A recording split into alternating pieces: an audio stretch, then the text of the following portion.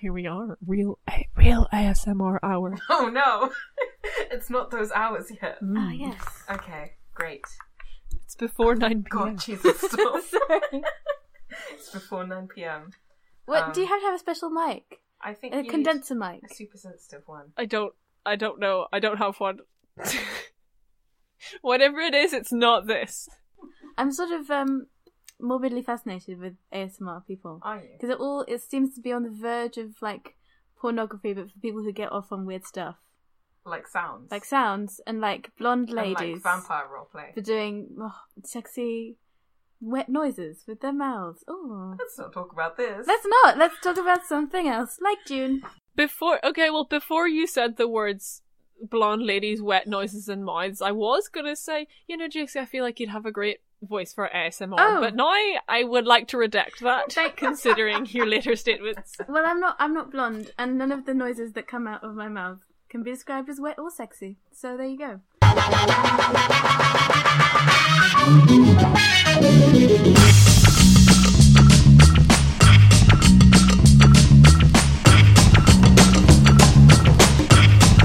Don't be shy by the tone of my voice. Check out my new weapon of choice. Yeah. Don't be shy by the tone of my voice. It's the new weapon of choice. Yeah. You can blow it this, you can blow it that. You can blow it this, or you can blow it that. Or you can blow it this, or you can blow it that. Or you can blow it us. You can blow it this, you can blow it that. You can blow it this, or you can blow it that. Or you can blow it.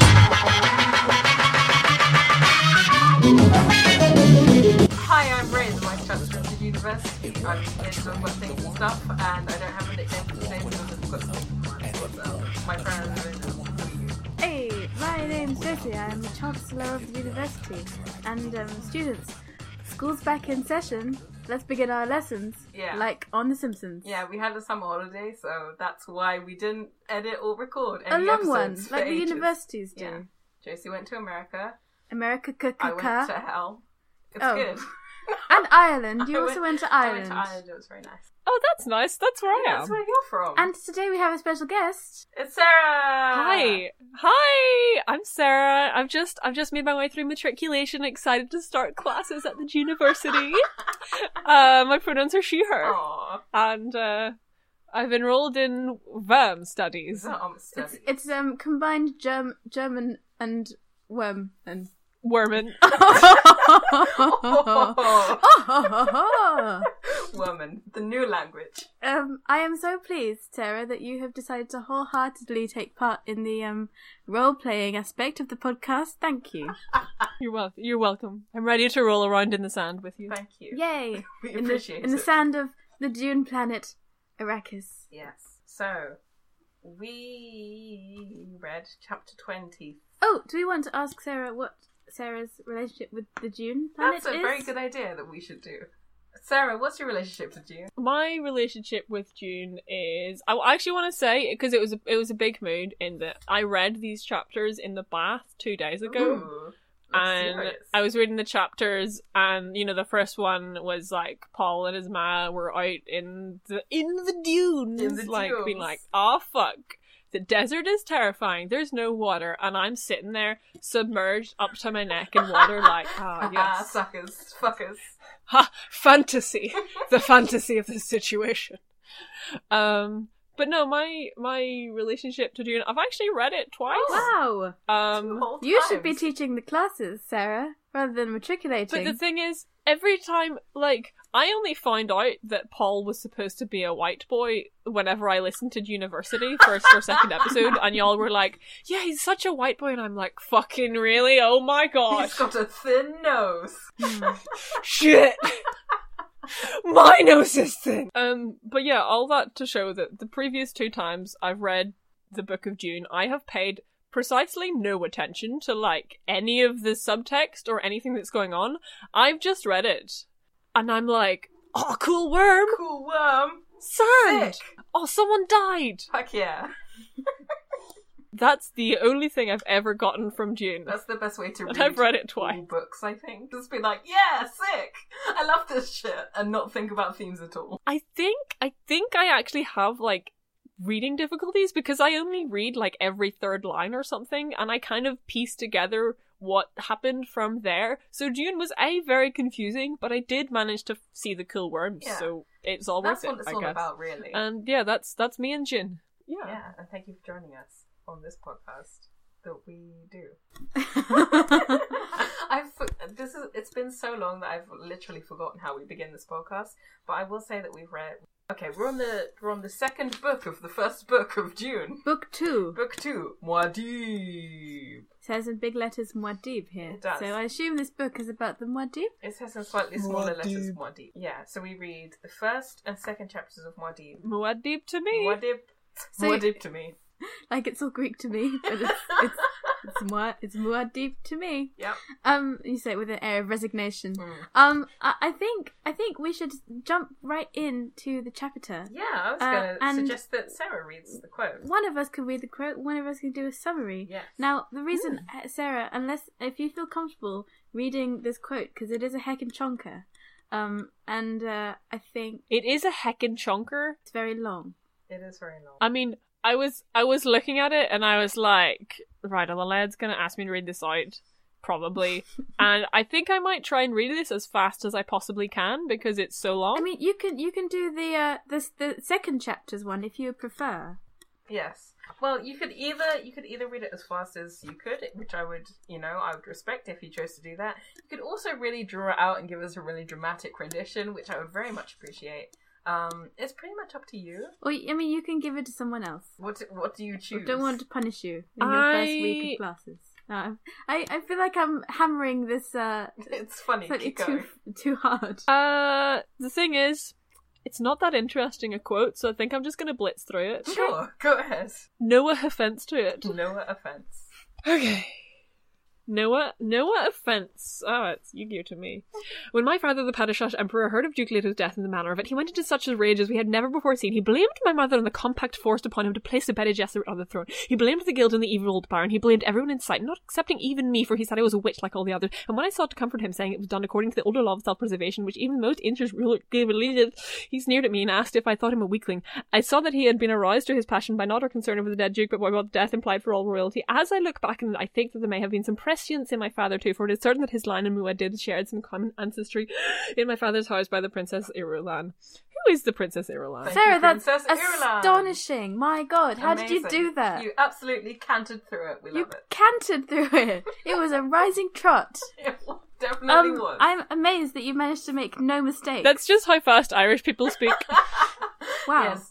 Sarah's slowing down for the benefit of all of the rest of us. Thank you for code switching. But I thought this quote, to read this quote isn't interesting. But in the context of the chapter, it kind of is interesting. Because as well as being about, shit, Arrakis is scary, this chapter is sort of about heredity and, human nature, the way that the book Dune perceives it to be. And I thought that it was sort of vaguely interesting. I mean, I think all the relationship between the chapter and the quote can be tenuous. Yeah. It can be very sort of silly and kind of like, oh, I wish that Frank in his wisdom had put this here and that there. But for this, I think it's very direct. So, yeah. He's sort of talking about... So, I saw then that he had been aroused to this passion, not by concern over the dead duke, but by what that death implied for all royalty. I think he's talking about jihad again, and talking about, the fate of humans to conquer and to be destroyed and all of that shit. And this kind of comes in the chapter as well, a little bit. But it's thinking more about the way that humans sort of give themselves up for the future of humanity, which is what jihad is linked to, sort of in this book and in the previous chapter. Also, sort of about the Bee Gees. Yeah, the Bee Gees. The Bee Gees. Oh, sorry, I The realised Bee the Gees. Bee Gees. Jessica singing How Deep Is Your Love. How deep is your voice? Yeah. Actually works as a... It's pretty deep, man. Yeah. Could I just say, Y'all are really fucking smart. Huh? What? I read that quote, didn't understand a word of it, and now I do. Thank you, University. Wow. Knowledge. One of our students is learning. I feel so incredibly validated. Thank you, Sarah. Well, we are we're educators. Yeah, We for have sure. the Definitely. the sacred duty of passing on bullshit interpretations of 20th century sci-fi novels. I feel like I read this book the way that I did my GCSEs, which is by bullshitting every interpretation that I could possibly, forge from nothing. You know, in the John Mulaney joke where he says, "Oh, college is stupid because you can show up to a class and say, I think Emily Dickinson was a lesbian,' and they have to give you partial credit." That's this. Yeah. I think the best comedy you can do on your podcast is by, recounting another person's stand-up bit. I agree. So, I think Paul's a lesbian. What I took from Partial that. credit. Partial Is that what I'm credit. supposed to say? Yes, definitely. 100 university points. Yes. You get first. Well, I mean, just by coming on the podcast, you have a guaranteed first. That's true. What's the degree in? We don't know. It doesn't matter. You get to fill in your degree here on this line. Um, So, what happens in the Chappens? yeah. What does happen in the Chappens? I don't like that. What's chappening? We could go with what hapters in the chapters. I don't know. That's quite good. What's chap? What happens in the chapter? Yeah. I thought this first chapter was a big mood. Yeah. Yeah, Yeah. I was into this chapter. I would like you to explain in what way it's a big It was mood. very aesthetic. Yeah. Do we do a summary? We do. We haven't done it yet. Me? No, Sarah, you've done more than enough. Sarah, you've already laid down your soul to read us No. this beginning quote. I've given more educational feedback than I possibly could ever again by saying Paul was a lesbian, so I'm out of here. I've got my partial credit, I'm done. You're coasting from now on. I'm going outside for a You've got a smoke. guaranteed pass. Okay, so I feel like there's a little time lapse between the end of the last book, Appleby book, and this new book. Yeah. Paul awakens in the still tent on the Dune planet Arrakis, and I don't know, he and his mum wake up and they have a talk about how everything's bad now that they had to flee the compound that they were staying in, and all their friends are gone. Like Duncan, he's gone. Yeah, he's fucked off. Duncan is not there. And then they look at the alien landscape and all that jazz. Sand, mostly. We're mostly noticing how much sand there is. Mm-hmm. Wow. All of the sand. Amazing. And we sort of see the important thing about this chapter, I think, is the fact that we realise how awful it is to try and live in an extremely harsh landscape where there is no water, and you do have to wear this horribly invasive suit which feeds you nasty water, nasty body water, your own from nasty your body water, nasty, terrible. and how unpleasant that all is. So we get a lot of description of how bad the still suit feels, how bad the water is, like flat and bad and nasty, and how much easier it would be to go to sleep. All the bad dreams that you have when you had such a bad time on the Dune planet already, and your dad's dead. He sure is. And then so Duke, the new Duke Paul, little Duke Paul, and young Young, like the rappers have it, Duke Paul. They talk about how essentially they're going to survive, how they're going to try and get the Harkonnens back, and Paul's advice is to hit him in the spice. He literally says the place to hit them is in the spice. Yep. Although the spice is ambient, it's everywhere, it's all around. So how can you possibly hit them in the spice? Which is what Jessica thinks. And essentially he theorizes that the best way to do this is to link up with the Fremen. There's a bit of agonizing about how Paul is a Harkonnen, and Jessica is also a Harkonnen, and how they both know now that they're part of the Harkonnen family by blood. Fuck, they sure do. That's all very bad. Mm-hmm. More deserty things. They collapse the tent. They come out of the tent, and they're all like very dehydrated and stuff. There's more sand. There's small animals and birds, which is nice. We love to see them. We love to see them. Actually, there's another small animal, but later on in the second chapter, I'm Yes. like, oh my god, this is the best. It's good. We have a lot to say about. We have a lot to say about the bat. The bat. We have a lot to say. The bat that drinks the spit. There's a description of a faraway pillars of fire type thing, jet flares and laser guns. It's theorized to be either the Harkonnen Thopters or the Atreides shooting their guns up in the sky. Shooting their big guns. Actually, it's a good bit of writing. Lots of exclamation marks. I really like it, but then it immediately becomes stupid. Yes. Yes. And sort of we leave the scene with the hiss of Thopters above Paul and Jessica as they begin to decide to make their way through the desert. Very good summary. Thank you. Thank Thank you. you. Thank Yes, you. Thank you. Very good summary. Thank you. So, what do we like about this chapter? I mean, really, it was the whole mood. Yeah. I think if Dune was an animated film, which I feel like it should be, that'd be pretty Yeah. June anime when? June anime when? Sorry. So if Dune was an anime, this scene would be in the background of like a 24-hour lo-fi hip hop mix Oh yeah. of just like Paul and Jessica in the tent, like the vast expansive desert around them, like small animals around the place. It was just a whole mood. And that's what I liked about it. I also did like bits of world building and the fact they kind of really got into the nitty-gritty of like what the deal with the still suits are. Yeah. The fact they have a still tent, the fact that this environment is out to kill them if they make a wrong move. It felt very, because I gotta say I didn't read the previous 2 chapters, so I don't actually know how they got here, and I haven't listened to the last episode of University. Well, go away and do that and then come back. It's very important.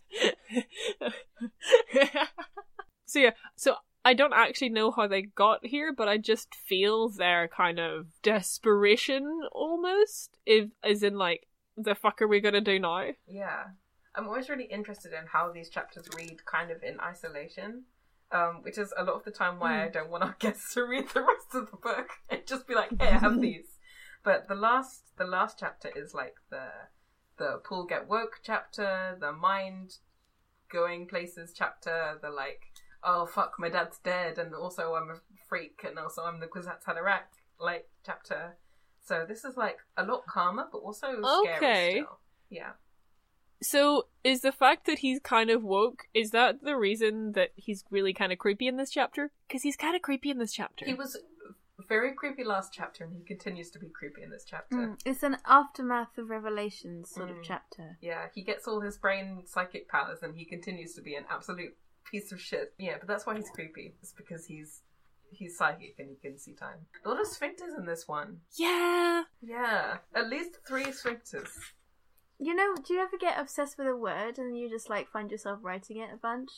I feel like Frank does that. I feel like Frank does that in every chapter, but with a different word. Yeah, it's And like, you always notice it. this chapter's going to be about sphincters. Yeah, this chapter was I'm sphincter. going to just shoehorn in a sphincter. I don't like to hear it, I have to say. I feel like sphincter is something gross to do with your body. Yeah, it's like your as an orifice. it's like your bumhole. Oh, It's like that Ray. one. Yeah. I learned about sphincters in school and they were nasty and bad. A sphincter is a circular muscle that normally maintains constriction of a natural body passage or orifice and which relaxes as required by normal physiological functioning. So yes, it's a butthole. Yeah. Don't like that. Don't No. like that to me. Is a sphincter a sort of worm? This diagram of one looks like a worm. I don't. This is a bad discussion. Yeah, I'm not gonna. No, I'm just gonna stop talking. What were you saying? Gonna nip that idea I had in the bud. Oh, okay. Well, I was gonna suggest that a worm is just a long, long series of sphincters. I feel like that might be true. Series of sphincters. Series of sphincters. Oh, can you stop looking at sphincters? I'm sorry, I Google image search So sphincters. bad. I don't like to see it. Like Google image searching No. worm. It's a bad scene. Bad idea. Okay. So let's talk. I want to talk about a word that's good that I enjoy to see and read. It's the word thopter. I quite Yeah. enjoy the feeling of the word thopter and the kind of onomatopoeia that suggests, like a aircraft thingy going thop thop thop thop thop thop thop thop thop thop thop thop thop thop thop. I like it, and I like that it's short for ornithopter. Like, I don't know what ornithopter means. well, ornitha is like bird shit. Bird-like, Yeah, right? bird And shit. also it talks about in the other chapter about how the ornithopters kind of fold up their wings like birds. So actually that's Yeah. a very beautiful image. Yeah, good job, Frank. You evoked a vehicle. Good job. Yeah. There's another word in this chapter, and that word is upthrusting. Yeah, baby. Yeah, baby. Yes, Mhm. baby. Up thrusting. Let me just find that. Oh, the lizard. Oh, the upthrusting orange glares. Ah. Yeah. Actually, I love that bit, though. I did like this. It kind of gave me a sort of, and I know Blade Runner and Dune get confused in my head because I saw Blade Runner on the same day I saw Dune. Yeah. But it gives me a kind of cyberpunk Yeah, for sure. type feeling because it's the all colours are very vivid. bright light against the black sky. Yeah. I thought it was beautiful. Yeah. Really beautiful. Shall we give it a read? It's This is the part that's like the vaporwave mix instead of the lo-fi hip hop mix. Yeah, give it a read. Where shall I start? An orange glare. Well, shall I start with the Far Rock profile? Yeah, because it starts Because being beautiful at that bit. I mean, the thing that I really like about this, not to get not to be overly analytical or like literary pretentious, even though that is my whole thing, That's what we're obviously. here It does have a metaphorical double cross of you because you start off talking about the rock formation looking like a battleship, and then you realise that it is a battleship that you're talking about. As the description goes on, it's really good. I thought that was very sophisticated and interesting a piece of writing. It starts out like really beautiful, and then you sort of realise halfway through that something really terrible is happening. Which I like. Anyway, Yeah, so you read it. the faraway rock profile was like an ancient battleship of the seas outlined by stars. The long swish of it lifted on an invisible wave with syllables of boomerang antennae, funnels arcing back, a pie-shaped upthrusting at the stern.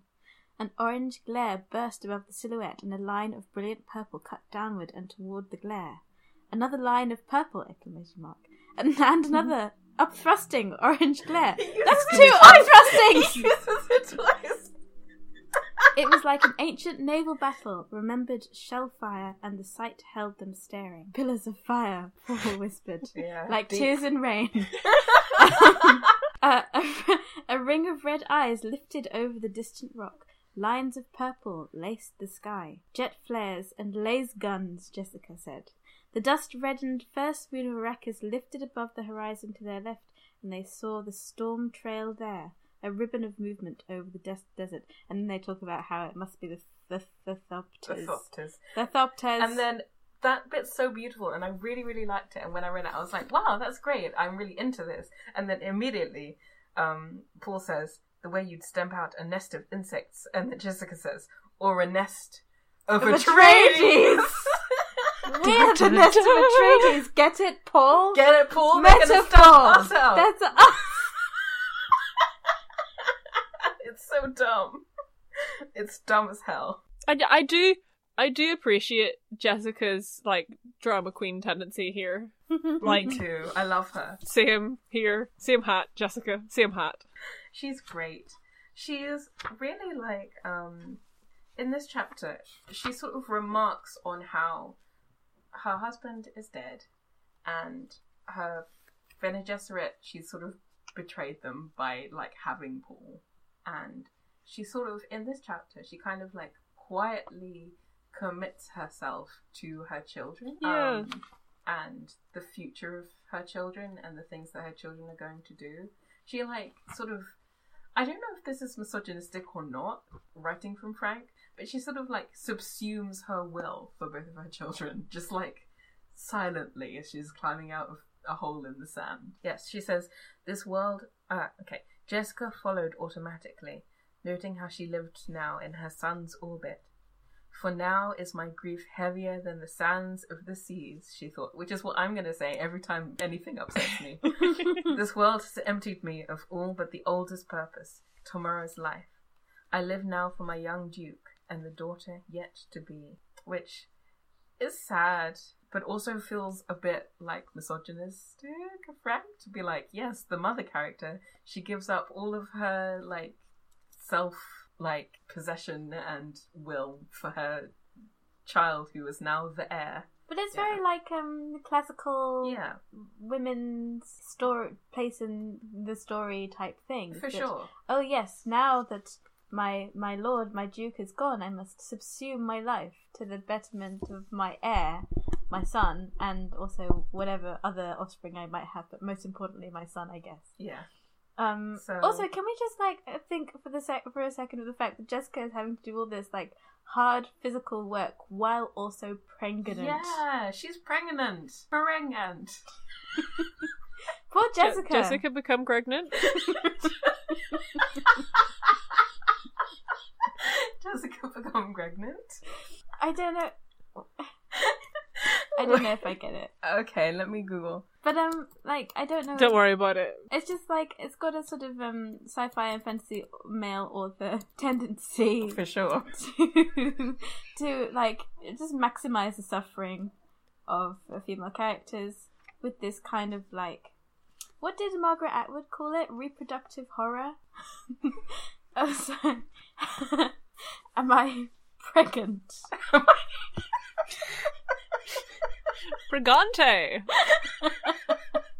Am I picante? In pegante. Can I be pregnant? How do I know if I'm pregnant? This is so sad. Sorry, I just think it's Frank's kind of doing almost the bare minimum here, in that like I feel like a worse sci-fi author would force Jessica to like, you know, be all droopy and incapable of doing stuff while sure. picante. Yeah. But like, you know, the fact that she is doing all this physical labor while Gregonito is I appreciate it. Right.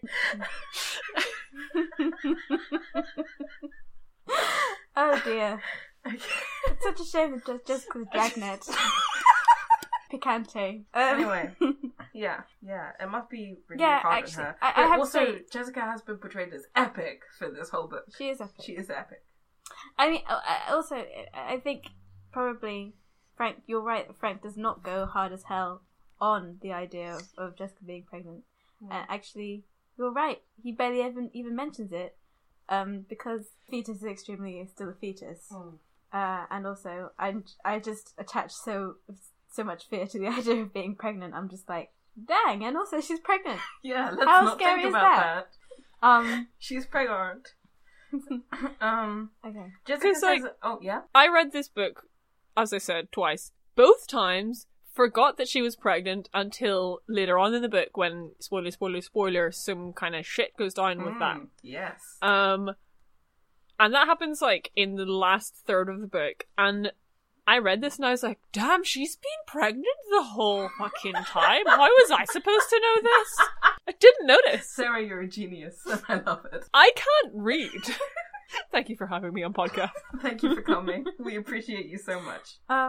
Jessica says another badass thing. So, starlight displaced just enough of the night to charge each shadow with menace. She looked at patches of blackness. Black is a blind remembering, she thought. You listen for pack sounds, for the cries of those who hunted your ancestors in a past so ancient, only your most primitive cells remember. The ears see. The nostrils see. My nostrils. My nostrils, they see. Tiny little eyeballs in there, up in there, looking. Hey, smart people, can you tell me what that means? Yeah, so... Because I don't get it. So Jessica, I think, a lot of this book is about, human nature and human urges and human abilities. So Jessica is sort of talking about, the way that she's like, it's scary in the dark because of your big ancestral deep memories that make you think that there's scary things out there because there might have been, and you had to be on guard for them. The thing it does here, I guess, is like heighten how dangerous the desert is. And remind us that they're both still humans, even in this rarefied space atmosphere. Yeah. And also, like, I think ancestors are important to this book for reasons. Reasons. Question mark. But it's like links their terrestrial past with also our terrestrial present. Yeah. And terrestrial past. Yeah. And I think it links to the chapter quote a bit tenuously, but because it's about, like, human nature and human destiny. Destiny! I quite like the metal line that Paul opens up with. It's pretty metal. Fuck yeah. Now Harkonnen shall kill Harkonnen.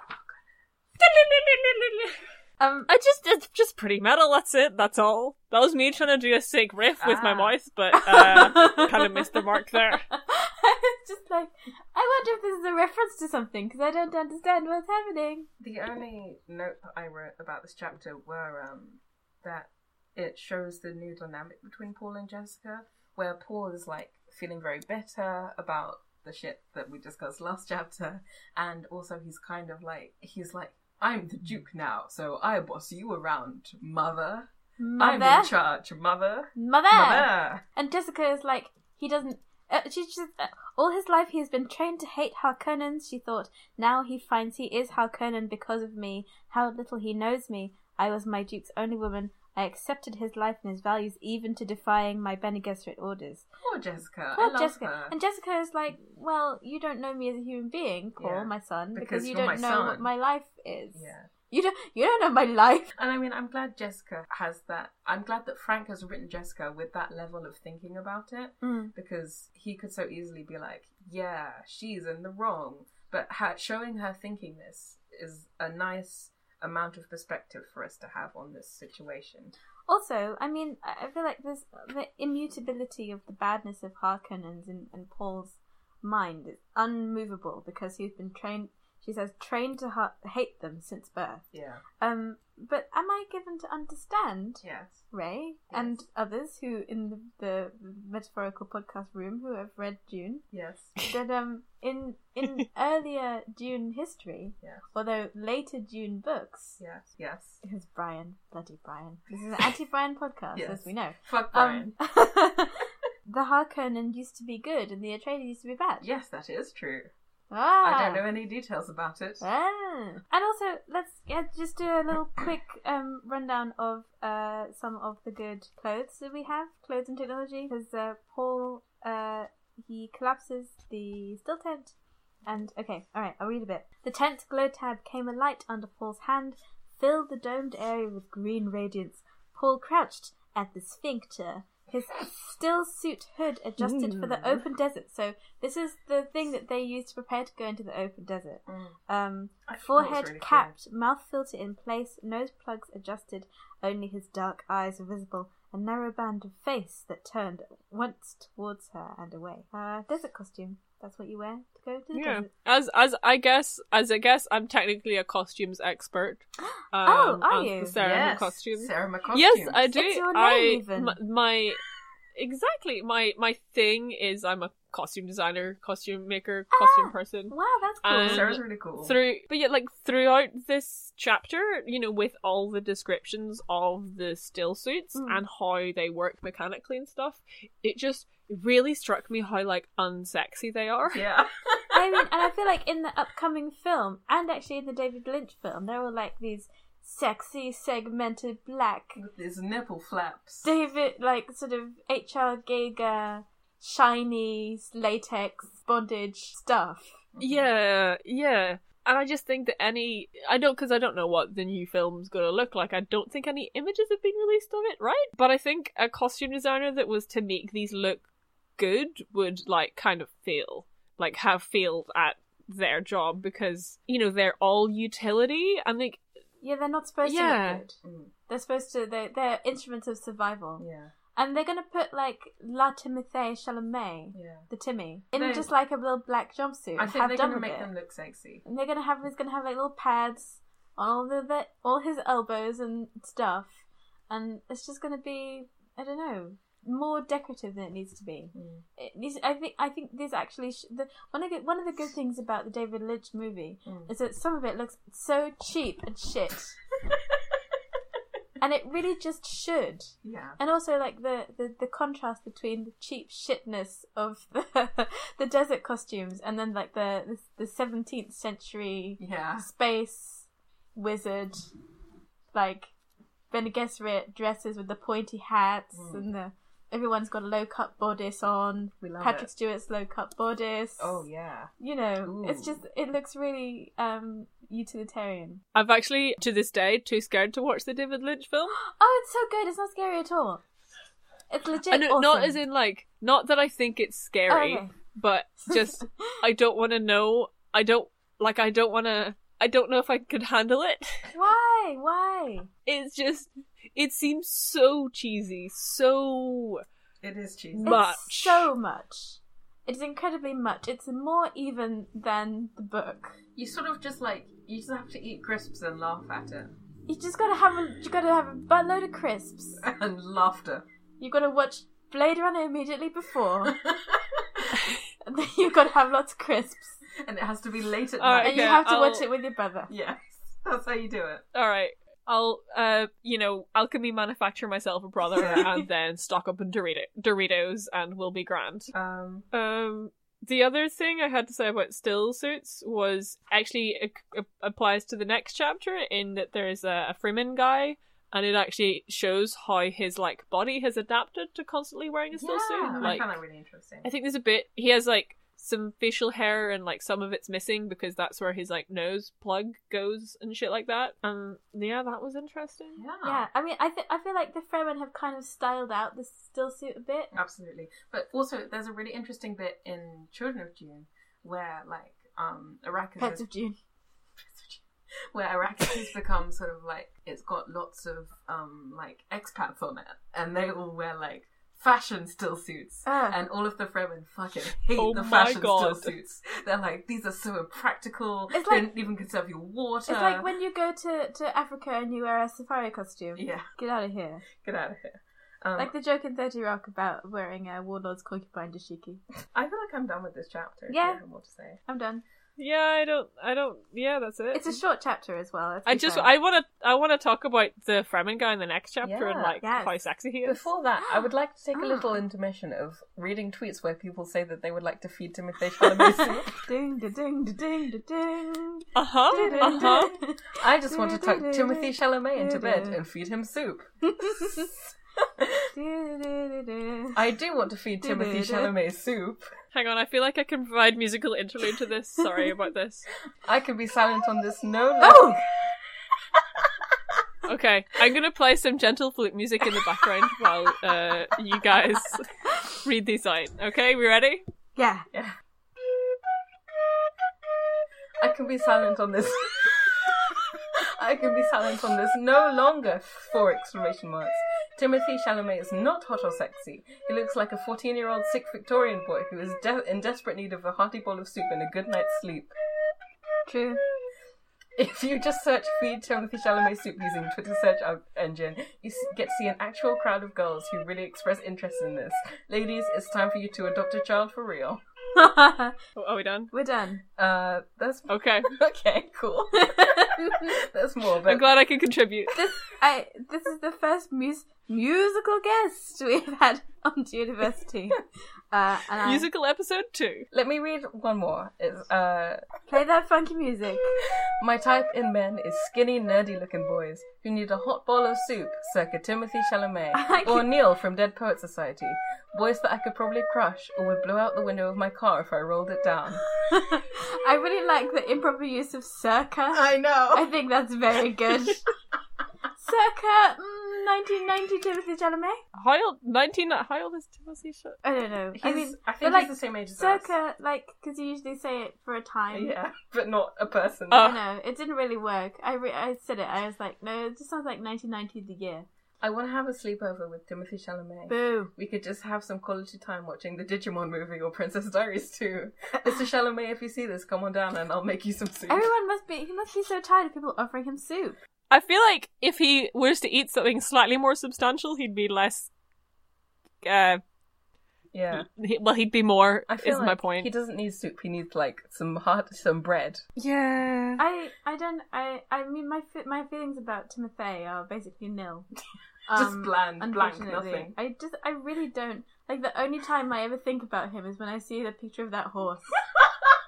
I'm like, yeah, The sickly horse. this is like that's you, baby. You baby.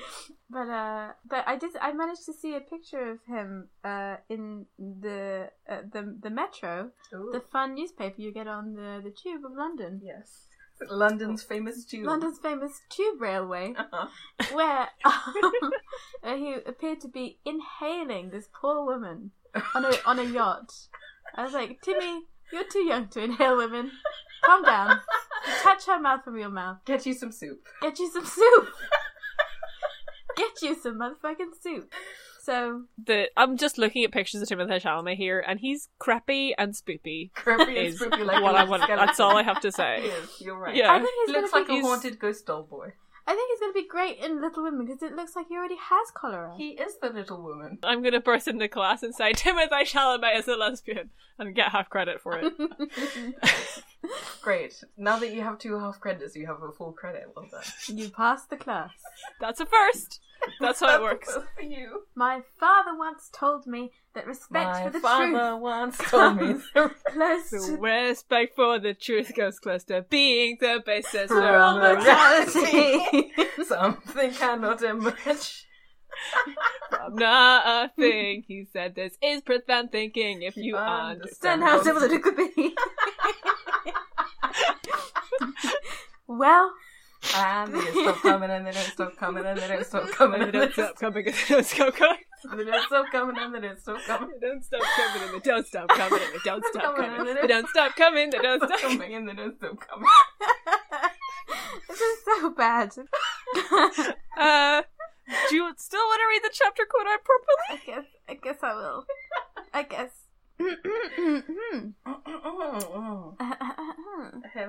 My father once told me that respect for the truth comes close to being the basis for all morality. Something cannot emerge from nothing, he said. This is profound thinking if you understand how unstable the truth, in scare quotes, can be. From Conversations with Muad'Dib by the Princess Irulan. So before I read the chapter summary, I think it's incredibly funny that the first line of the chapter is, I've always prided myself on seeing things the way they truly are. It's directly contradicted by the chapter quote.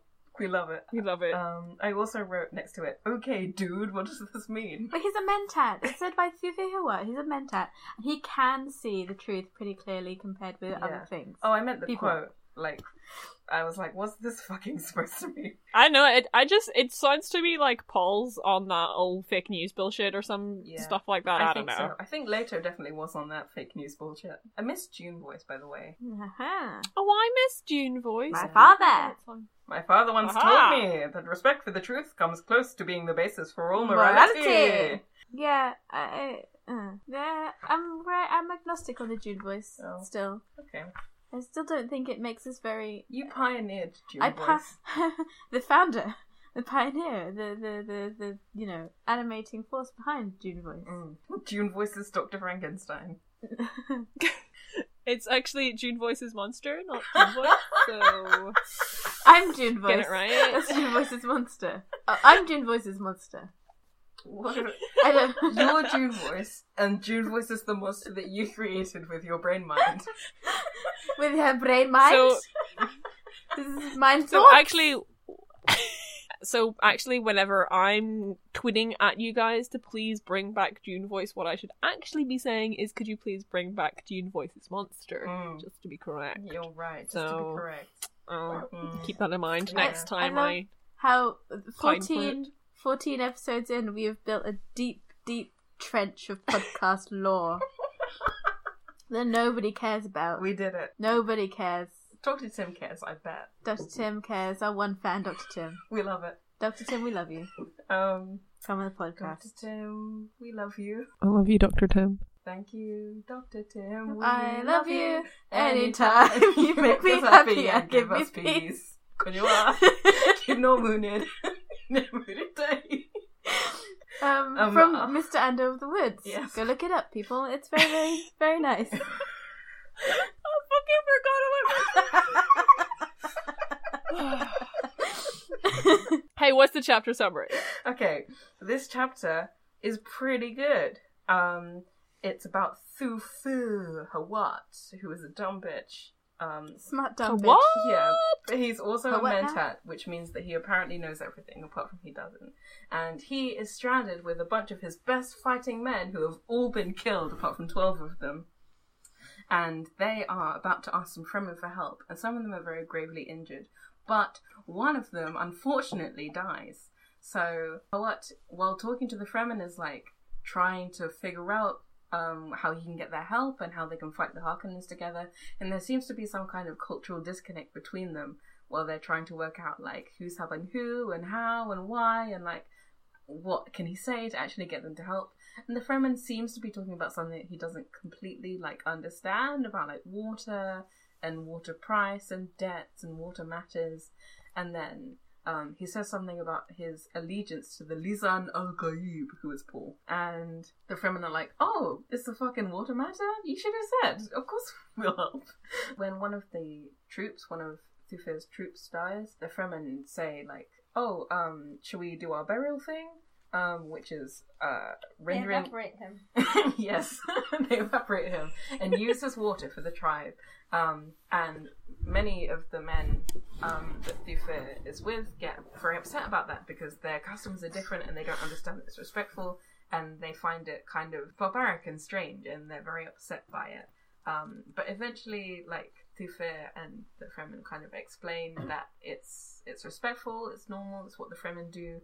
And they say yes to it, and then because they share the water of their own group, their tribes are linked, and therefore they are allied.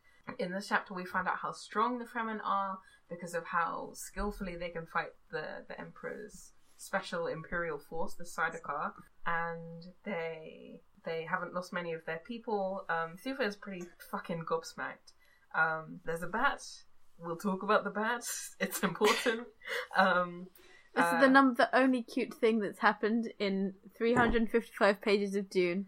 And even then it involves human saliva. There's a bat. They fight some Harkonnens and some Sardaukar, and then they fight some more Harkonnens and some Sardaukar. We learn a little bit about Fremen fighting techniques.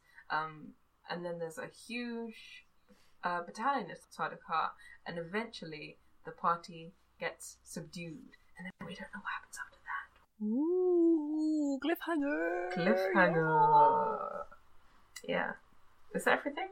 Yeah. Did it do a good job? I would say so. Great. Good job, Ray. Yeah. These chapters have just some juicy fucking cultural disconnect. Yeah. I like to read it. I mean, tasty. I do think that this is one of the most interesting chapters that we've had. Genuinely. Sometimes I'm like reading this and I'm thinking, why did you put this in, Frank? What is the point of this, Frank? But actually, all of this is pretty... It's really interesting. Interessant. I think when I was reading it, I was like, because I knew what was going to happen. When I started it, I was like dreading it a little bit because I knew the misunderstanding that was going to happen.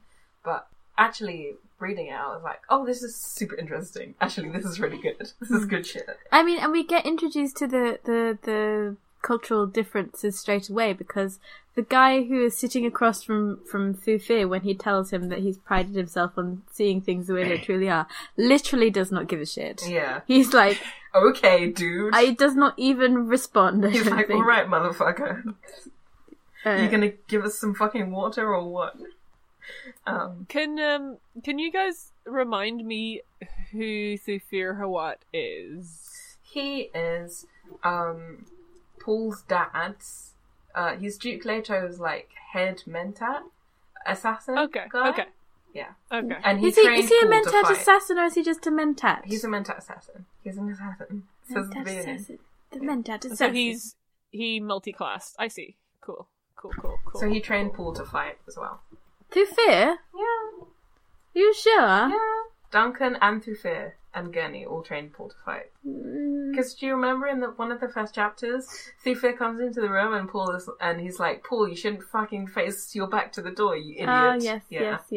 Yeah. Master of Assassins. Apologies. I'm right. You're right. I remember singing like Men in Black pastiche for Peter de Vries, R.I.P. The Mentat Assassin. Yeah. Wicked War. So but he's not the Mentat Assassin. He's just a Mentat Assassin. Yeah, because this guy is also one. Okay. And we don't like him because he's a dick to Jessica. I quite like Thufir. I don't fucking like him. He's so nasty to Jessica. He's so fucking up himself. He's very willing to cast aspersions on Jessica and her, you know, the rectitude of her actions and all that stuff. He loves to suspect Jessica of doing bad stuff. He does.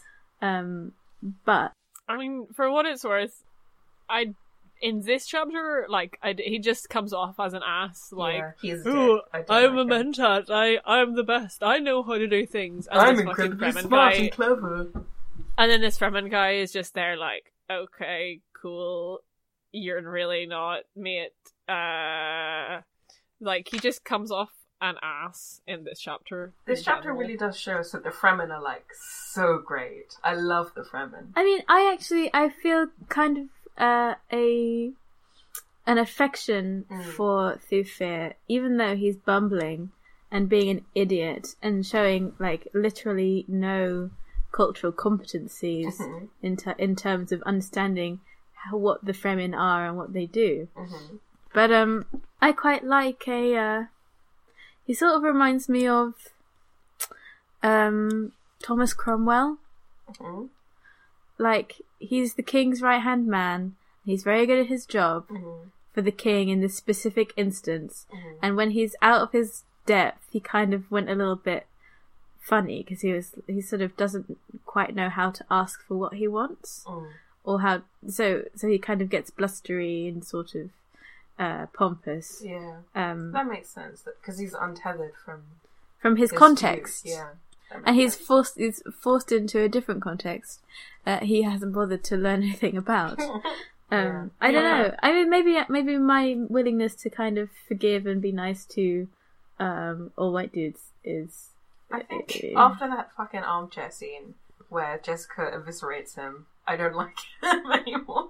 Yeah, I mean, like, he is very. I think maybe he's like a relatable character for a Western reader, maybe, or some shit. Like, oh yeah, absolutely. Yeah, he's definitely the I just, personally, character. I have very little patience for people who refuse to like open their minds to different cultures. Yeah, same. Because it's like it's a good like 4 or 5 pages of just him and this Fremen guy like not getting each other. I think that's an interesting thing to happen, but also like I like to read it, but I'm reading it and I'm very much like, ugh, this guy's an ass. Yeah, not just. I mean, I feel quite sympathetic to him in a way. The reason, actually, I was thinking about this when I was reading it, which is on the train after work, which gives you some idea of where my mind was. In that because I work for the Church of England, you cannot talk to them expecting them to priests expecting them to react in the way that you would to like a person who is fully in the secular world, like with their focus on water and water custom. It's a bit like the extremely religious people I come into contact with and their focus on God. Wow. In that, that's super interesting. Thank you. Huh. I mean, I was thinking about one of the big problems that we run up against is about sexuality and making sure that people aren't raving homophobes. But it's difficult to convince people who, because you can't do it with a normal homophobe. You can be like, oh, well, you know this person who's nice and they're gay, and so actually it's not bad and it's good. And they'll be like, oh, well, yes, because that person, cause usually most people can. Once exposed to this particular kind of social difference, crack open their So mind reconcile enough it. to be like, oh yeah, okay, I can see how that might be the case. But the priests are like, but God hates it. But God hates it, and it says so in the book. And my book club, that's been going on for 2,000 years, sort of doesn't really like it. You can't argue with their particular cultural standpoint because, well, you can, you have to. I have to argue with it because I have to, because it's a moral imperative. But you can't do it effectively in the same way because you're not approaching it from the same angle. And like there are lots of people in the church who are able to talk about sexuality from a religious standpoint that it actually, you know, would be a compelling argument for those priests and lay people who are dead set against gayness but would be willing to think about it.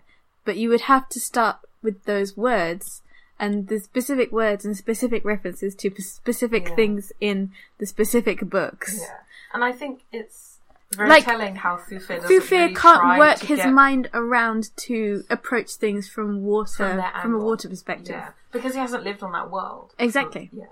Because I found the little sentence that I was looking for, which Oh, is, yeah.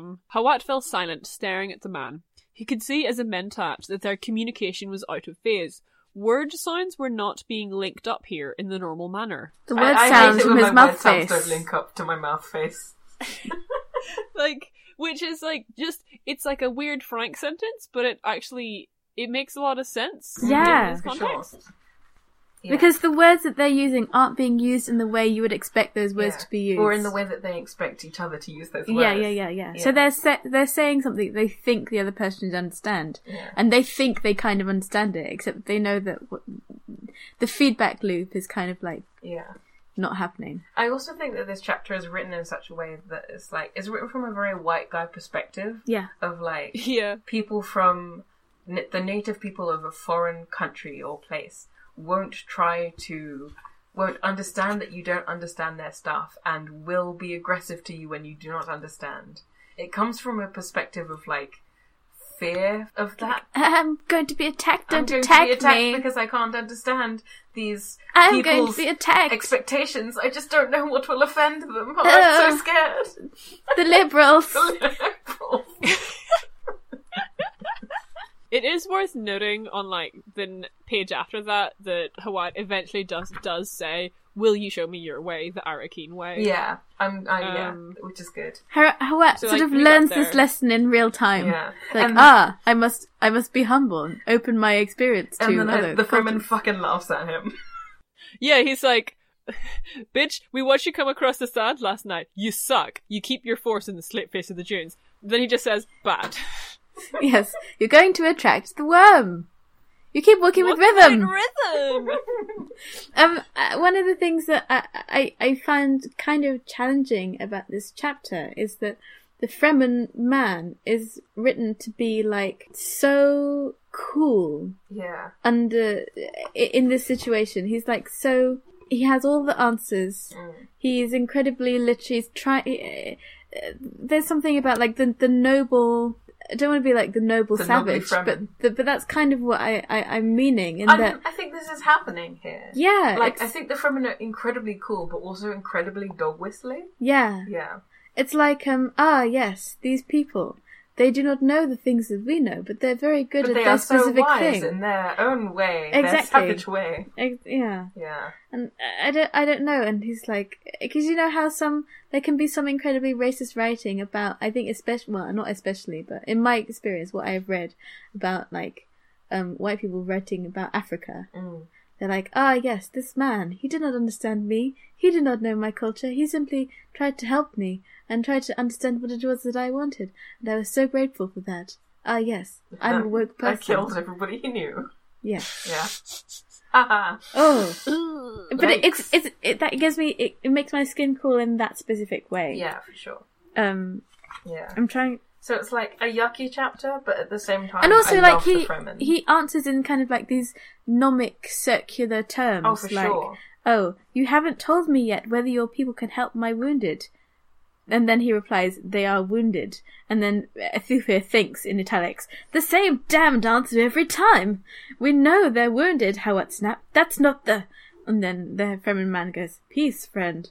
What do your wounded say? Are those among them who can see the water need of your tribe?" And so he kind of was like, well, yeah, the wounded people in your tribe should be able to work out whether or not they're worth saving. Because that's what the Fremen have always had to do to Yeah. survive, and like that's very normal to them.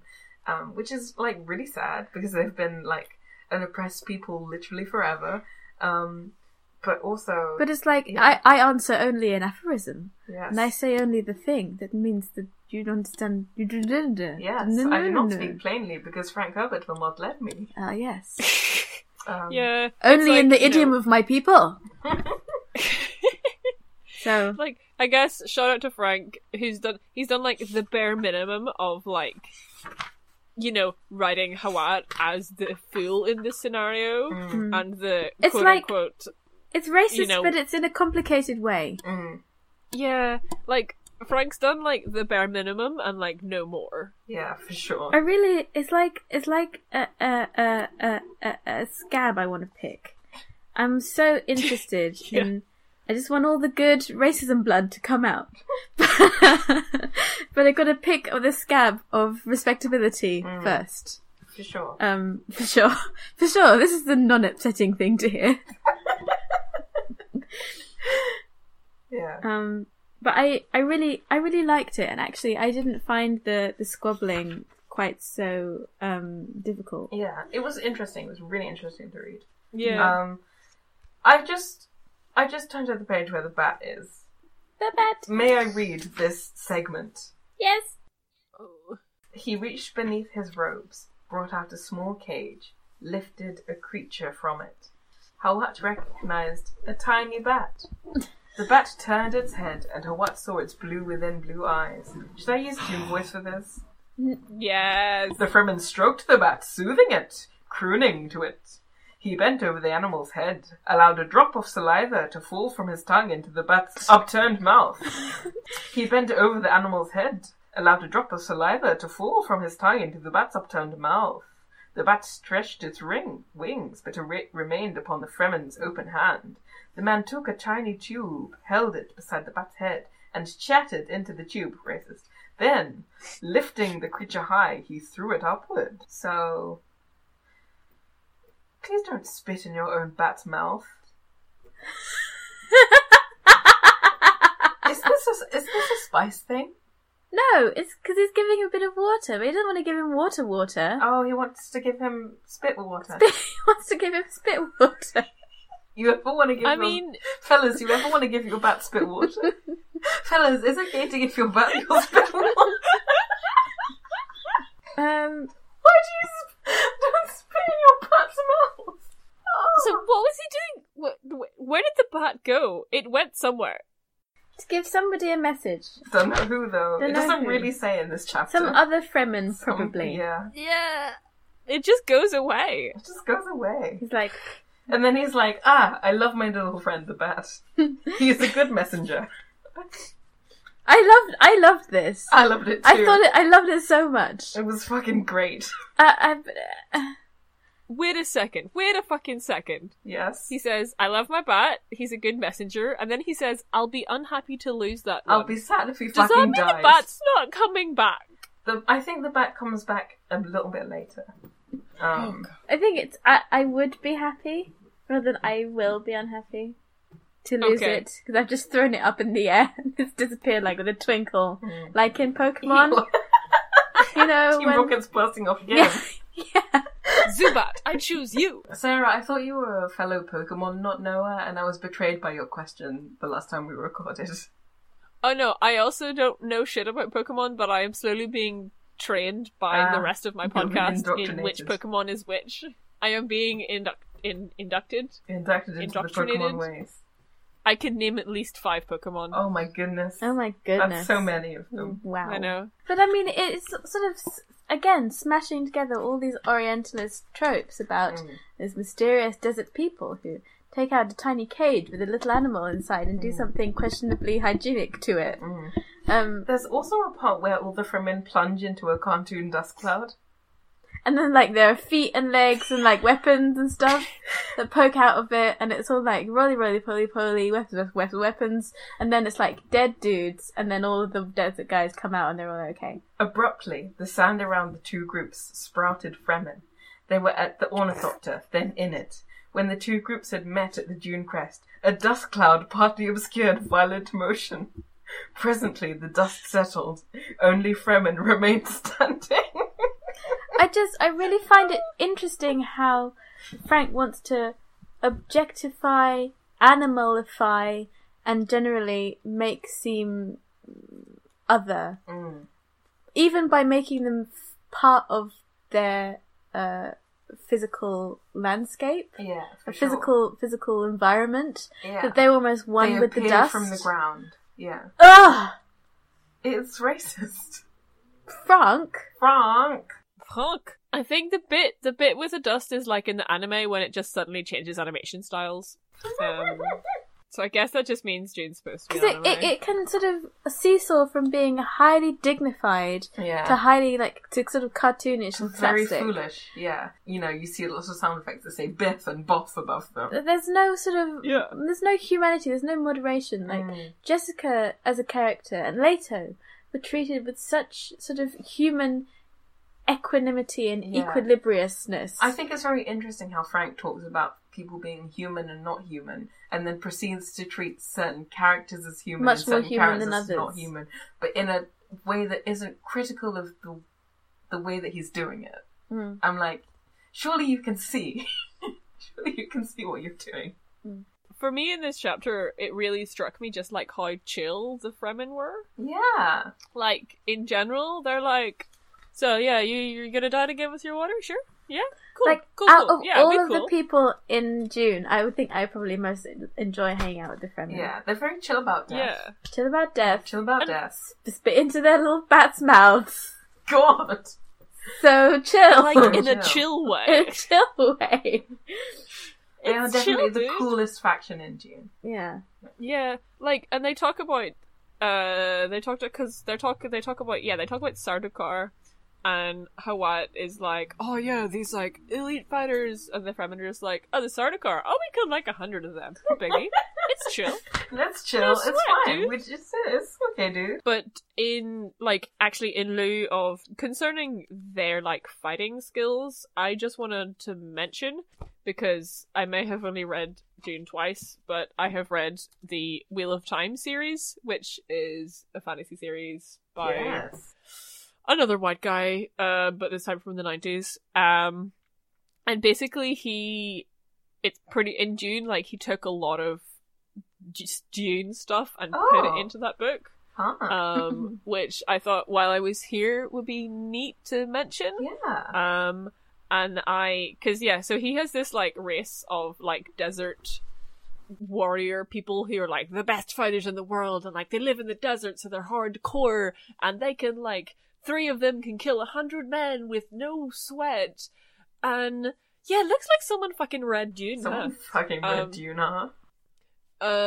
You know, and just in this chapter, because I think, you know, the last 2 times I'd read Dune, I didn't notice that they were, like, these amazing warrior fighters that were, like, so much better than everyone else because of reasons. They've just been oppressed so much that they become amazing. Their psychic muscles and their body muscles will become... All developed. That's will how get oppression developed. works, did you know? Yeah, exactly. Yeah, you know, you want to know how to make people better? Just oppress them more. Just oppress It's fine. them. It's chill. But yeah, the thing that struck me when reading these chapters, I was like, holy shit, did Robert Jordan rip off these guys for the Aiel in the Wheel of Time? Fucking did. I don't know if he made them better or worse. He did make them white explicitly, and I'm like, okay. It's a bit of a power move to put the only canonically white race in your book series in the desert. Like, I guess... Think of the burns. Yeah. I know. Damn. I know. It hurts me. Like, I'm white and ginger as fuck, and I feel hurt. Did they in sweat my body. sun cream? I don't know. They have don't special know genetic how it modifications. I worry about it a lot. I mean, what was going to happen to Paul in the desert? I know. Blisters, freckles. Imagine. Not freckles! Not freckles. Not freckles. It would blemish his perfect, pristine skin. Yes. His dukely skin. It's Jubilee skin. I mean, I bet that Paul burns and doesn't tan. He's that kind of white, you know? Speaking of books that aren't Dune, but Rip off have... It didn't rip off Dune, but it was similar to Dune. I read The Left Hand of Darkness while I was in Ireland. It was really good. I'm like Ursula Le staring Guin. at that on my shelf. I need to read that. It's weird about gender. It's very weird about gender. It's also very good. But I found it kind of amusing how it was set on an ice planet. I was gonna do a bit where I was like, winter, the winter planet, but I guess it...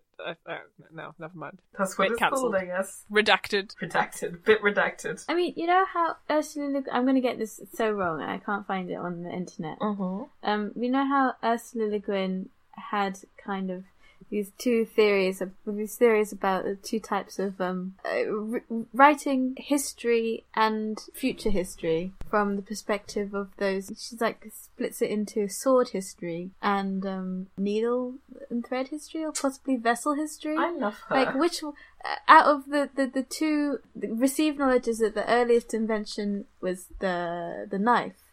The thing that's used for killing things and cutting things and blah blah blah. And she argues that I can't. It's really makes this not good. Yeah. That I can't remember. Sounds pretty cool though. But to talk about, you know, the sword history or the knife history being the one that's very linear and about things winning over other things, and patriarchal, yeah. Masculine, capitalist. Yeah. Racist, you know, all the bad things we don't like. Yeah.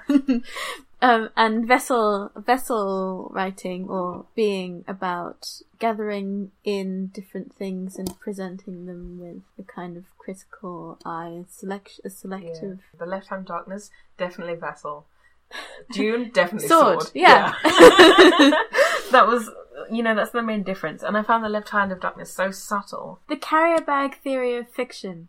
Oh yeah, I have actually heard of this. Yeah. It's like really famous. I just really botched talking about it. Sophia Hawat still thinks that Jessica is responsible for the death of the Duke. Really annoying, but it is all the information that he has available. Yeah. And he's like, damn it, I'm going to kill that woman. So that's great. I hope that doesn't come back to bite us in the arse later. Definitely won't. You mentioned earlier, Sarah, about how the Fremen man and their bodily adaptations to the desert. I'm just going to read a tiny bit, and then I guess we can go and do worms. Mm-hmm. Fremen across from Hawat. By the way, Fremen man does not get a name. No. Dang. Which, that's pretty bad. Telling. Yep. The Fremen across from Hawat seems racist. Threw back his hood and still like it would be like referring to the Arab. Yeah. That's bad. That's pretty fucking bad, Not cool. The Fremen across from Hawat threw back his hood, and Stillsuit Captor reveals sandy hair and beard. He is blonde. He's blonde. He appears to be blonde. Maybe they just have sand in. Maybe he's got them. sand in. Yeah, I was thinking. Okay. The hair was combed straight back from a high, thin forehead. He had the unreadable, total blue eyes of the spice diet. The spice diet. To get that covetable all blue eyes and diet of spice. Beard and moustache was stained at one side of the mouth. His hair matted there by the pressure of the looping cat tube from his nose plugs. The man removed his plugs, readjusted them. He rubbed at a scar beside his nose. So, I mean, I suppose the bodily effects of wearing the equipment is like pretty severe. Actually sounds horrible. It's very uncomfortable. And also, I mean, I think back in the Dr. Kynes chapter a few chapters ago, they talk about Paul's water fatness. Yes. Too much soup. There's a lot of emphasis on things being thin and hollow and sunken and stuff. I do worry about the association of thinness with like nobility and like hardness and capability or athleticism. Yes, and that there's nothing superfluous. Yeah, uncomfortable with that. We love finding things to not like about Dune.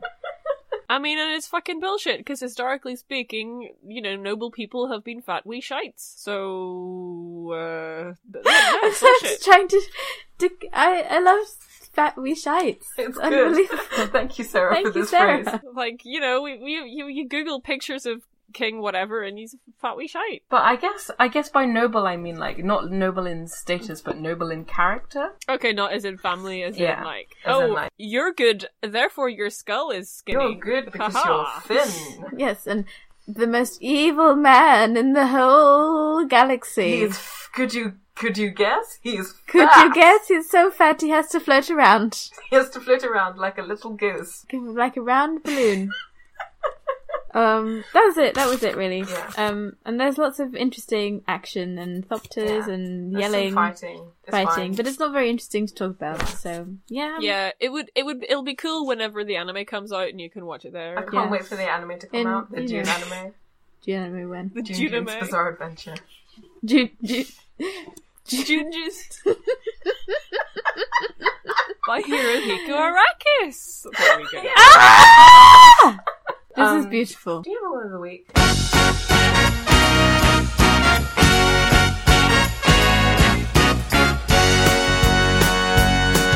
They call me Dr. Worm.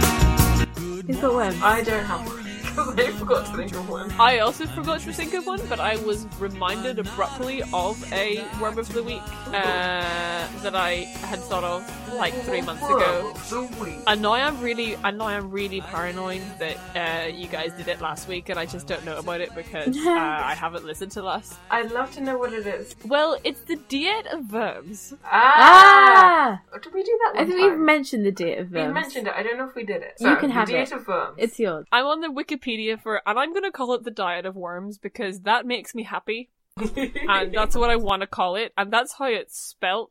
And do I see any, like, IPA things over around here on the Wikipedia page telling me how to pronounce it? No. Therefore, we can assume that I don't know. Exactly. So the Diet of Worms was a big call-out post for Martin Luther. It was! You're right! All the Holy Roman Empire people got together in the city of Worms, which was, I think, somewhere in Germany, possibly, and they drafted a big Tumblr call-out post about how Martin Luther was bad and stuff.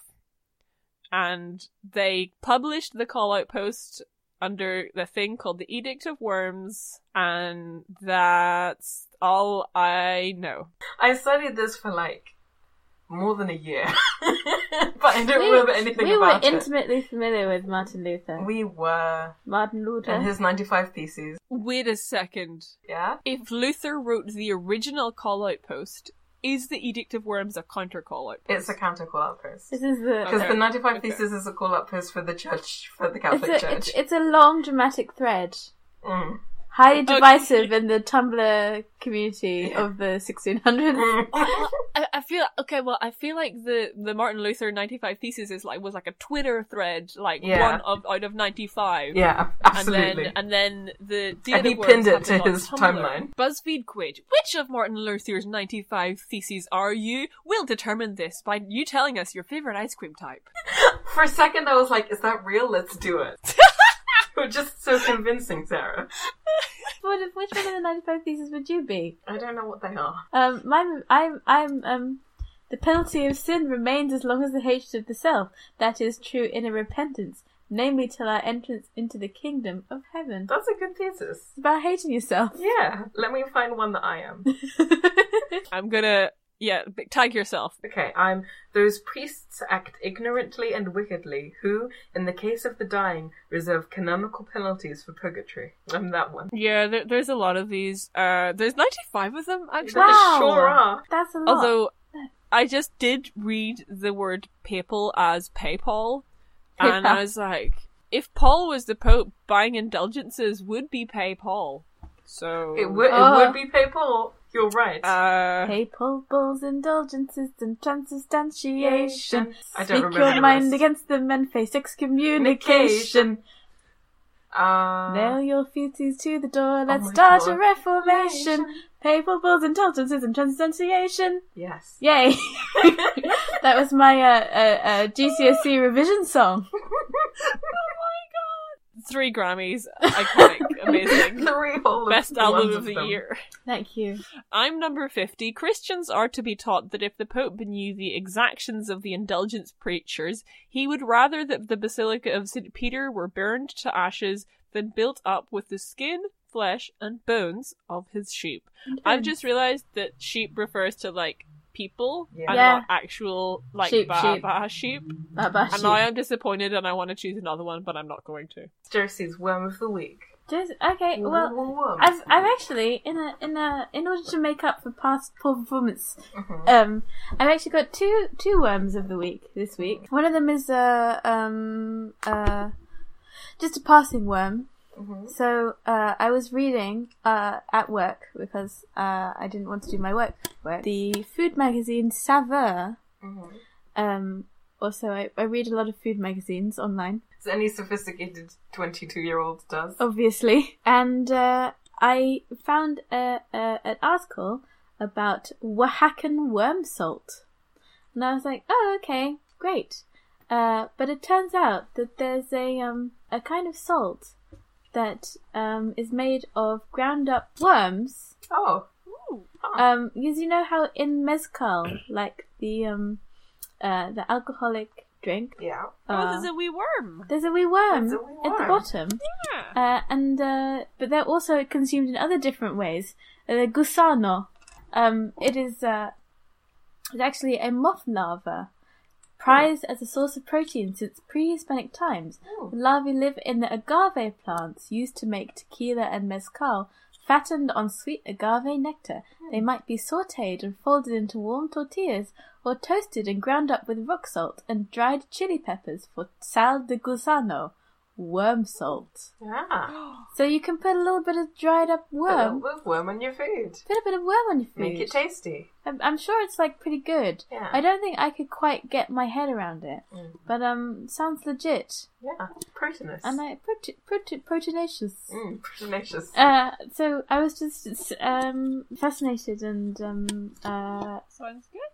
Great. it sounds good. Sounds good. I would eat it. And the actual real worm of the week that I wanted to like with whole worm, not ground up worm, is the velvet worm. Ooh, that's so cute. The strangest worm on the planet, according to wettropics.gov.au/the-velvet-worm webpage that I'm looking at. Question: when is a worm not a worm? When it's a peripatus. Cool. And these little guys, they're so cute. They're usually so called cute. the velvet worm because of its soft texture. Oh. The velvet worm is not really a worm. A very attractive little creature. It is possibly one of the strangest animals around. Oh, look at this little guy. They're little. They have 14 or more pairs of little stumpy, unjointed legs. They live strictly in moist environments and are found under rotting logs, leaf litter or soil. I think if I saw one in real life, I would be very upset. But on the podcast, I love this little guy. Also, they're very big. They're between 4 and 10 centimeters big. I was expecting them to be microscopic, but they are large boys. I think, although they are very, very cute, I think actually I do not like that. Yeah, maybe I also don't like it. But look at this little guy, he's waving. He's waving. He's waving is the And thing. if you look on Twitter, there are lots of cute pictures of the velvet worm. Oh, we like that. I want to sing the Janet Jackson song, The Velvet Rope, but replace it with the words velvet worm, but I don't know if I know Janet Jackson song well enough. Also, listen to this. Even though the various species of peripatus look alike on the outside, they have some very different ways of reproducing. Some lay shelled eggs, while others produce live young, which have been nourished by an attachment similar to a placenta. Such advanced reproduction is most unusual for an animal whose first appearance in the evolution of animals was at the very beginning of the timeline. The transfer of the male sperm is also rather strange. Some species have a small pit on their heads, and the male will transfer sperm to this pit, which then makes contact with the female's genitalia. There's an African species which simply leaves a packet of sperm on the body of the female. The packet dissolves and the sperm are absorbed through the skin. Once inside the body, they swim to the ovary while fertilization takes place. That is more than what I wanted to know about you, Velvet Worm, but now I know it. Everyone else does too. I don't like to hear it. Nope. You don't like to hear it. I was expecting them to be, tiny, but they're actually large. They're long and big. They're long and big, and they're large. Makes me like them less.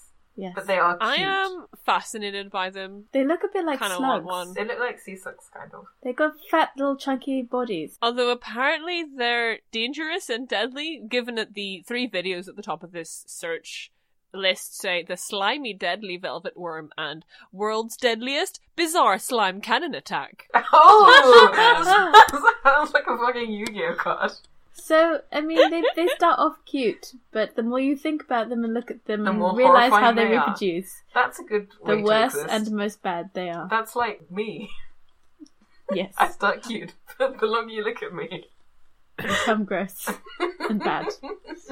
So, the caption for this National Geographic video, World's Deadliest Bizarre Slime Cannon Attack, say, a velvet worm may be nearly blind, but it's got a weapon. It can slime its prey from nearly a foot away and paralyze it. The worm can shoot 2 sticky ropes up to a foot long that incapacitate unwary bugs, making them easy prey. Don't like to hear the word sticky ropes. Nope. No. Here we are. Do not like that. Should Sounds have like some proofread that. bad erotica writing. Yeah, worm. Worm. So not only they're deadly in many ways. I have been incapacitated by this. Don't like it anymore. Okay, let's close this fucking Let's tab. never talk about never these, talk about these these boys again. Let us never speak of this again. I was reading the good food magazine Bon Appetit. Ah, we love it. We love it. Claire forever, obviously. Mm-hmm. Bon Appetit, She's Claire. the best. Bon Appetit, Brad. But this is not about either of those people. Mm-hmm. They were talking about trash fish. I quote, trash fish. Fish that no one wants and no one catches on purpose. But when people do catch them, they cook them up and they turn them into good restaurant dishes. Sorry, Sarah's posted some excellent SFW Sasuke's in our chat so that we don't have to look at them anymore. Thank you, Sarah. I didn't want to look at the worms, so I posted pictures of Sasuke. Is it safe for work? He's got so many knives. He's making it safe for us to look at this Discord channel and not see the worms. He has to Stand on fight the them worms. away with the knives. The knives are for power and for keeping us safe. Thank you, Sasuke. Thank you, Sasuke. Thank you, Sasuke. Well, no, so the worm, which is not a worm at all, really. But I saw the illustration. I was like, I have to mention it to Ray They're extremely good. because it's wonderful. It's really good. They had illustrations by a person called David Biskup. Good Of name. all of the quote unquote trash fish that make them look like cool dudes to hang out with. They do. And the illustration for the wolf eel, which put it in the chat. Very good. How do I put it in the chat? He just looks like such a cool guy. Just looks like Oh my such god, a cool guy. such a cool guy. What a cool What a guy. cool guy. What a And also cool the guy. real wolf eel looks like a cool guy also additionally as well. Great. So so yeah. Oh hell yeah! Oh, Ooh, hell baby yeah. baby. Looks like a This cool This guy. looks like a character from the Oingo Boingo Brothers adventure Oh my goodness. manga. My worm of the week is the Oingo Boingo Brothers ending theme song. It's your earworm of the week, no? Yes! Yes! Absolutely. Have you heard it before? No. I will send it to you. Can we drop it into podcast? Is that legal? I also put in the butter clam into the chat because he's also a chill little boy. Thank you, we love it. Cool little guy. It's a butter clam. He is but a clam. Tracy, because you haven't seen JoJo's Bizarre Adventure, it might not make any sense to you whatsoever. That's fine. I can live with that. But we're going to play it out loud right now. I listened to about 19 episodes of Yaro Yaro Boys. Yeah, that's enough of them. Great, okay. That's enough of them. Anyway, that's my worm of the week. Okay, thank you, Ray. It's either that or the mix of All Star where they repeat and they don't stop coming a million times. I think you could play us out with that. You could just fade it out into nothingness. There's a podcast that I listen to where they watch Shrek every twice a month forever, and that's their entrance. So it's just, and then it stop coming, and then it stop coming. That's amazing. Shrek is the only movie. It's the only one that exists. Every other movie isn't real. Only one that exists. So I still haven't seen David Lynch's Dune because it doesn't exist. Wow, I can't believe it. So dumb ones of the week. But guess what? What? We have email. You have one.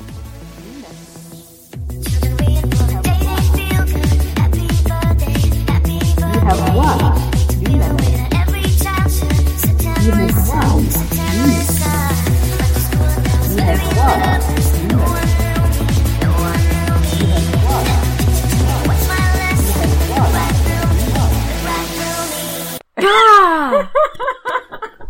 Have we got email? We have an email. It's from our good and loyal friend, Dr. Tim. Dr. Tim. They call him Dr. Tim. Good morning, how are you? I'm Dr. Tim. Dr. Tim says, Dear admin and faculty, please complete this survey at your earliest convenience. However, you should be aware that the attached Dune quiz is an important part of our continued accreditation from the Galactic Board on X. Sincerest regards, Dr. Tim H. Harkonnen. Harkonnen. Yeah, the H stands for Harkonnen. So who wants to do the fucking Dune quiz? Yay! I'm going to ask you the questions, and we can say whether it's true or not, and then I can click on the questions to go to the answers. So I think that's what I'll do. The quiz is titled Dune Sequels or Dune Fanfiction. A quiz by Dr. Tim, and then he does the cute smiley face with a D for a mouth. Hey! We love it. Preamble. Fanfiction is incredibly important and serves as an expressive medium for many people.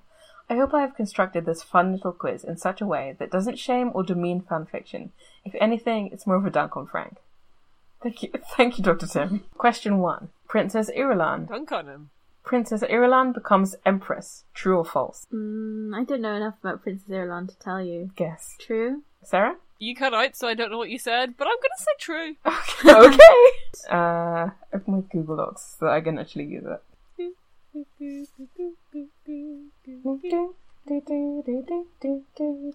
Girl from Ipanema. Oh, wait, I find something. Someone in my dance class once said that I was like the girl from Ipanema. I was like, what does that mean? What does that mean? Oh, it's not true or false. It's whether we guess it takes place in the books or in fanfic. Oh. Sorry, I misinterpreted. Okay. But yes, so in the books or in fanfic? Books. Bugs. Okay. Oh. The answer to question 1 is fanfic. Ah. Yeah. Tim also says, P.S. Apparently Dune takes place in 21,171 years in the future, ? Of course. I guess so. 2. Sounds about right. A rival faction of Bene Gesserit break off. Instead of reverend mothers, they have honoured martyrs. Book or fanfiction? Fanfic. Fanfic. Fanfic. Okay, fanfic. The answer to question 2 is Franklin Patrick Herbert Jr.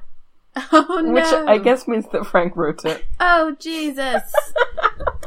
Frank. Question 3. Jews are still around. Secret space Jews. They learned... Oh dear. They learned to hide and blend in real well because of the Holocaust. Book or fanfiction? Fanfiction? I think book. I wouldn't put it past book. I wouldn't put it past book. That's the Frankie Herb specials. Says Dr. Tim. Okay. Great. I'm glad to know that there are still Jews. Yes, but also Ella and I read an article about the Jews in Dune, and they're badly done. It's very anti-Semitic. A screed against liberals. Does it happen in Dune or in fanfic? Dune? A what Probably. against liberals? A screed against liberals. I reckon book. Gotta be fanfic, right? I think book. Frank Herbert. I've included the full quote below because it's just so much. It was partly that word. Liberal, she realised. Atreides' ancestors rose up in rebellion at the word. It was as though her accumulated female memories lashed out at the unconscious assumptions and unexamined prejudices behind the concept. Only liberals really think, and this is in quotation marks, only liberals are intellectual. Only liberals understand the needs of their fellows. Frank Herbert, proud conservative? Question mark? Question mark? Frank owns the libs, I guess. Francis Herbert owns Fucking the dunk libs. on him, Herb. Question 5. Oh dear. Paul's son, Leto II, marries his twin sister, Ganima. Book. Dune or fanfic? Book. I'm gonna hope and say fanfic. Book. Okay. Frank Herbert. Although, in his defense, He does say it's just for show. I don't know how good of an defense that is. Don't think it's very good. And her children are from another person. Oh, well, as long as it's clearly all fine, huh? Number 6. A new major house appears. House Ordos, who are a plutocratic mercantile society who secretly make illegal cyborgs. I didn't understand all of those words. Book. I think fanfiction. I think it would be a sick fanfic. There's definitely illegal cyborgs It would be a sick fanfic. in Dune books that come. Ah, this is from the Dune video game. Oh. Yeah. Okay. But House Dune Ordos... video game? Yeah, apparently. But House Ordos has fanfiction.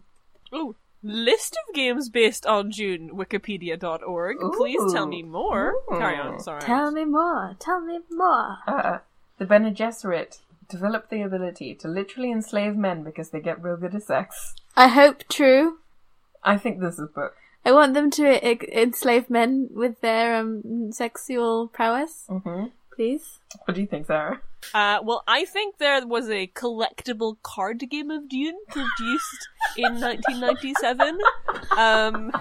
So I'm just thinking about that. Okay. You continue to think about that. I think Which that's was quite produced important. by Wizards of the Coast. Oh god, Eventually. what? Carry on. I'll tell you more about it in a little bit. Thinking face emoji. Ah, it is true. It's a rogue splinter faction of the Bene Gesserit. Who learned to fuck? He sure did. And then Tim says, I read so much fanfic, and very little of it was as weird as the stuff that Frank wrote. I bet Frank has some weird sexual things going on in his mind. Definitely, for sure. Thank you, Tim, for doing this important work. Yes. For going where no other member of faculty dared go. Number 8 is There is a Sex Scene. Book. Book. I've heard of the fabled sex scene. The fabled sex scene of Dune. I'm hoping to fuck there's no sex scene, because Frank can't. He just can't. We don't trust him with If anything it's written else. by Frank, it doesn't count as a sex scene. The answer is both. Naturally. Of course. Question 9. Someone bred dogs into the shape of chairs. They are called chair dogs. Fan fiction? Fanfiction. Book. I don't know, let me check. Chair dogs. Yeah, that's Mr. Franklin Herbert. No. Frankathy. Please. Frankovich, you didn't. There's an ancient sect of monks who free themselves from temptation by taking their brains out and keeping them in jars. Please say book. I think book 2. I want it to be book. This is a trick question. I'm sorry, but it's actually his son, Brian Herbert, and Karen J. Anderson in the book The Butlerian Jihad. Oh, Dr. Tim, you're how such a did card. you play us like that, Played a Dr. joker's Tim? trick on us, didn't you, Dr. Tim? To play a That's just another joker's trick. joke trick. Tim's trick. Thank you, Dr. Tim, for your hard work. Oh, so many things I didn't want to know. Mostly about sex. Definitely, absolutely, for sure. This is a Volcel podcast.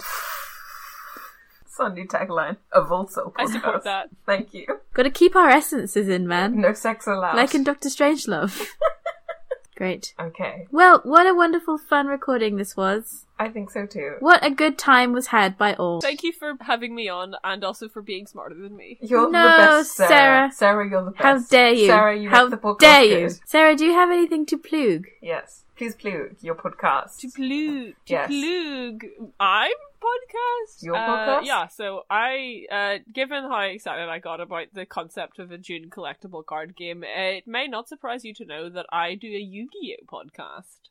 I believe the lads here did read out some good worm-themed Yu-Gi-Oh cards last episode. We did do that. We did forget to plug your podcast though. So today's the day. I look forward to hearing it when I listen back to that. But yes, the podcast is called Pod of Greed. You can go to kaiba.online. That's a website domain that I bought with my money. Wow. To join our Discord and chat to us and have a good time. So yeah, and you could also find me on Twitter at Sarah McCostumes. That's SarahMCC Costumes, and that's also my Instagram.